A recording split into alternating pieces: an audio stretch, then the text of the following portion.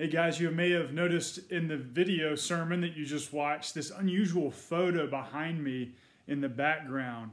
I want to tell you just a little bit about that image, and so I'm going to flip the camera around so that you can take a closer look. This image is a copy of a painting by Raphael of the Transfigured Christ. You can read about this in Luke chapter 9. What you see is two parts of that chapter. First, you see Jesus at the top with Elijah and Moses joining him atop the mountain where Jesus is transfigured into this bright image of light. You see Peter, James, and John who join him on top of the mountain, who are falling down in front of this glorious sight. And then down towards the bottom of the image, you probably see my iPad wiggling there in the reflection, but you can also see a lot of chaos going on. That's the second part of the chapter. You see everyone sort of pointing to this boy on the right side at the bottom of this painting. He has a demon, and so Jesus comes down and after this moment of transfiguration, casts the demon out. And they all ask him, "How did you do this? We couldn't do it." And Jesus says, "This kind can only be cast out by prayer." Some translations say prayer and fasting. Raphael sort of depicted two parts of the creation. Heaven at the top, which is, you see Jesus there as the prominent figure. The bottom is chaotic, it's darker, it's an image of the world. It's an image of the disorientation we feel in the chaotic world that we now experience. But everything in the image kind of points up towards Jesus. You see two hands being lifted up from the bottom towards the top that sort of channels your vision. Also, the light from the boy is obviously a reflection from the light of Jesus. So Jesus is the one who gives us the kind of peace and hope that we can experience because he has entered the chaos and he has also ascended to the Father and promises to come again.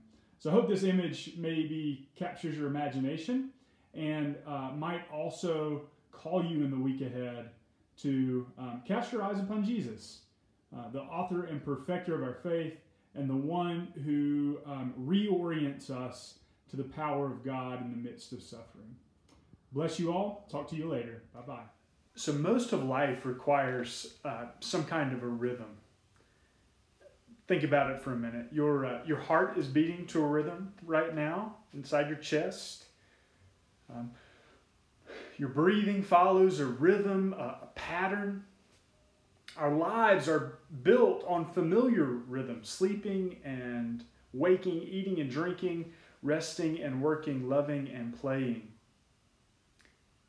I'm assuming that sometime in the last 3 weeks, your life has probably fallen out of its typical rhythms. And that in turn has probably left you just a little bit disoriented.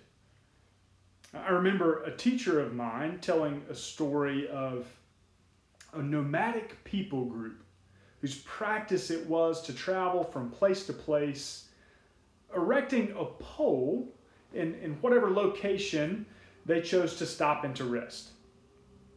This pole in their imagination was the thing that both connected heaven and earth and also provided space to live a life of meaning. And one day this pole fell, which caused such disorientation among the people that they simply laid it down on the ground where they were, awaiting the imminent crashing of the stars to earth. Maybe you have felt a similar sense of disorientation while following a stay-at-home order in the last week. Maybe this season of isolation and the loss of your familiar rhythms has left you in a state of kind of purposelessness. And most of what you found yourself doing, is lying down and watching the stars on Netflix and waiting for the crash. The good news is that for Christians, the pole that connects heaven and earth is the cross. and it has not fallen over. What happened upon the cross is a completed work. So there is still yet an order to the world. And while the dissonance of our time is uncomfortable, I don't want you guys to give up on the God who has promised to resolve these strange notes into a beautiful harmony. Again, it is the cross of Jesus that holds the world together. And it is the dissonance of that torturous cross that is eventually resolved into the harmony of an empty tomb and a risen Lord and a new kingdom. So this morning, what I'd like to do is we're going to take just a moment and think about Palm or Passion Sunday. Because now is the perfect time to recognize the strangeness of what the church remembers on this day. Today is the day in the church's yearly rhythm when we remember Jesus' grand and celebratory entrance into Jerusalem. But it is also the day when we remember his trial, execution, and death. Grand celebratory entrance, trial, crucifixion, and death. Are you beginning to catch the glimpse of the dissonance in Jesus' own life? So maybe he has something to teach us about how to live in the midst of disorientation. Maybe Jesus is the one who can show us how to live by faith in joy and in suffering. So picture with me the scene. Jesus enters the gates of Jerusalem like a king. Earlier in the day, of course, his disciples had commandeered a donkey from a nearby villager and draped their cloaks upon its back and brought the humble creature to Jesus. And Jesus climbed atop the animal, feet nearly dragging the ground, and proceeded towards the city of David. And as he entered the city, the disciples went before him, announcing the coming kingdom of our father David. And others joined the chorus. Indeed, people began pouring out of their homes, filling the streets with shouts of acclamation. They ran forward, placing palm branches upon the ground, so that this beast carrying the king would not have to trot upon the bare road.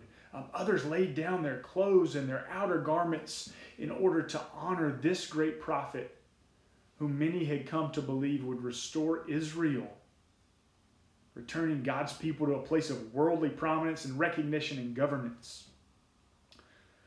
But see, I think that if you look just a little bit deeper, you'll begin to see some things that just don't fit in this story. Some things that are still just a little bit disorienting. First, if you're reading through the Gospel of Mark, you will have noticed that just before entering Jerusalem, Jesus had actually foretold his death. So why the triumphant entry? Why do the crowds adore him like this? The very crowds who in a matter of days will be screaming, "Crucify him," rather than "Hosanna." Second, how silly it looked for this regal, kingly figure to enter, feet dragging upon a donkey. You know, there's some symbolism at play here. A king during a time of war was known to parade around on a great war horse, but a king in a time of peace in the ancient world would often travel upon a donkey, indicating the gift of peace.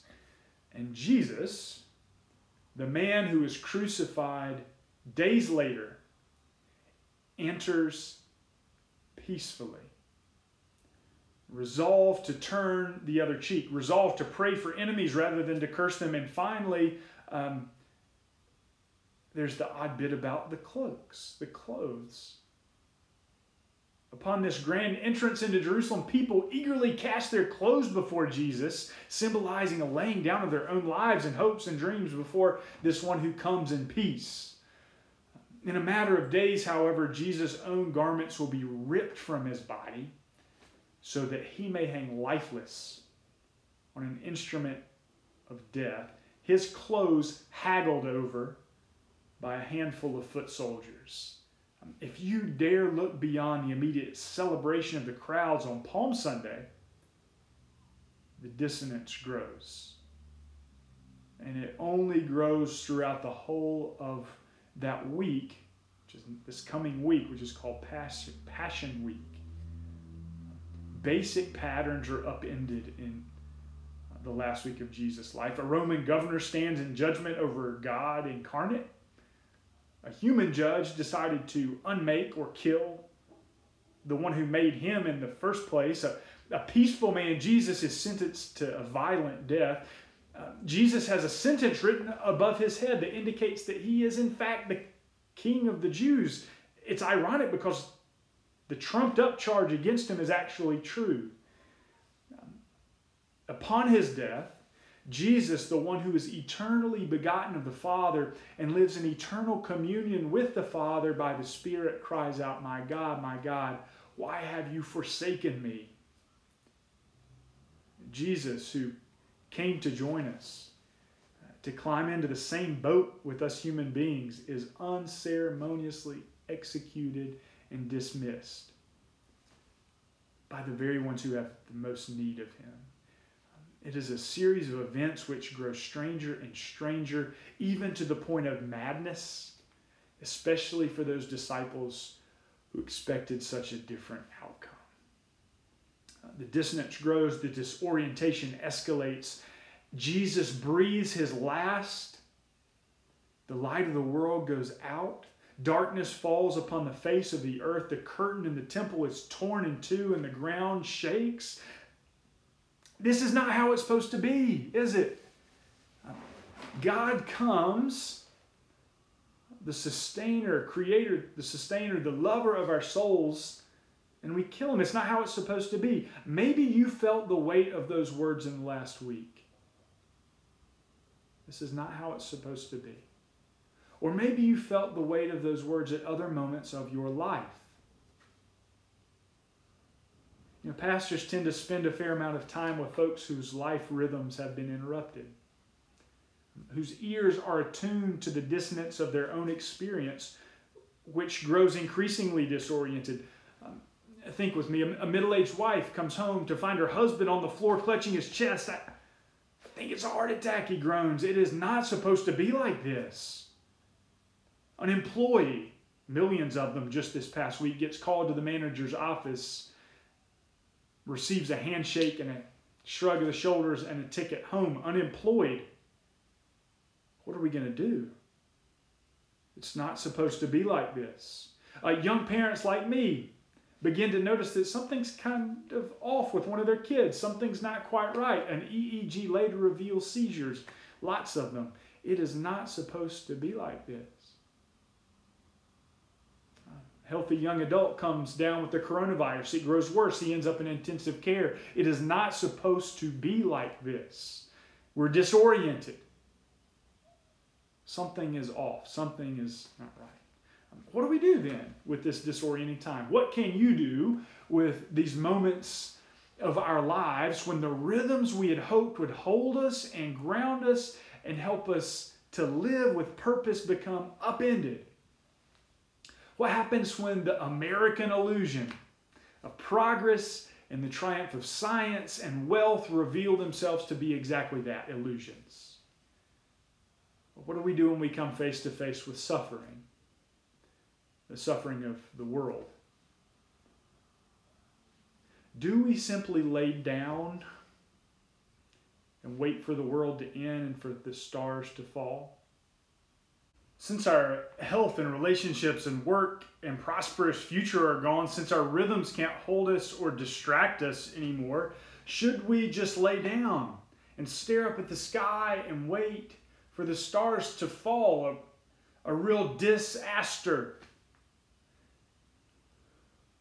Or could we look to Jesus, who is all too familiar with dissonance because he lived it. He lived it as he took the journey from triumphal entry to Golgotha cross some 2,000 years ago. He lived that dissonance as he, the eternal Word of the Father, witnessed humanity turn away from the God who made them for a life of self-giving love, so that they could anoint themselves the final arbiters of their self-obsessed destiny.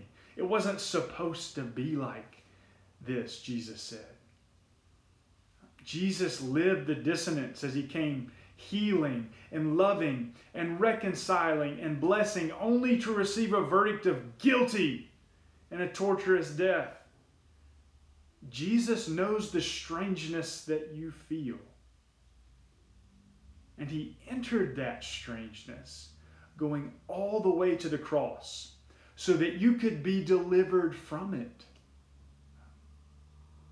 So that you could experience a life with God that makes you say, oh yeah, this is exactly how it's supposed to be. A life with God, regardless of circumstance.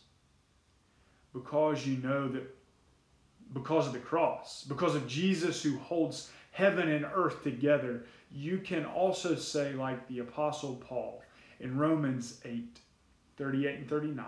Here's our scripture reading.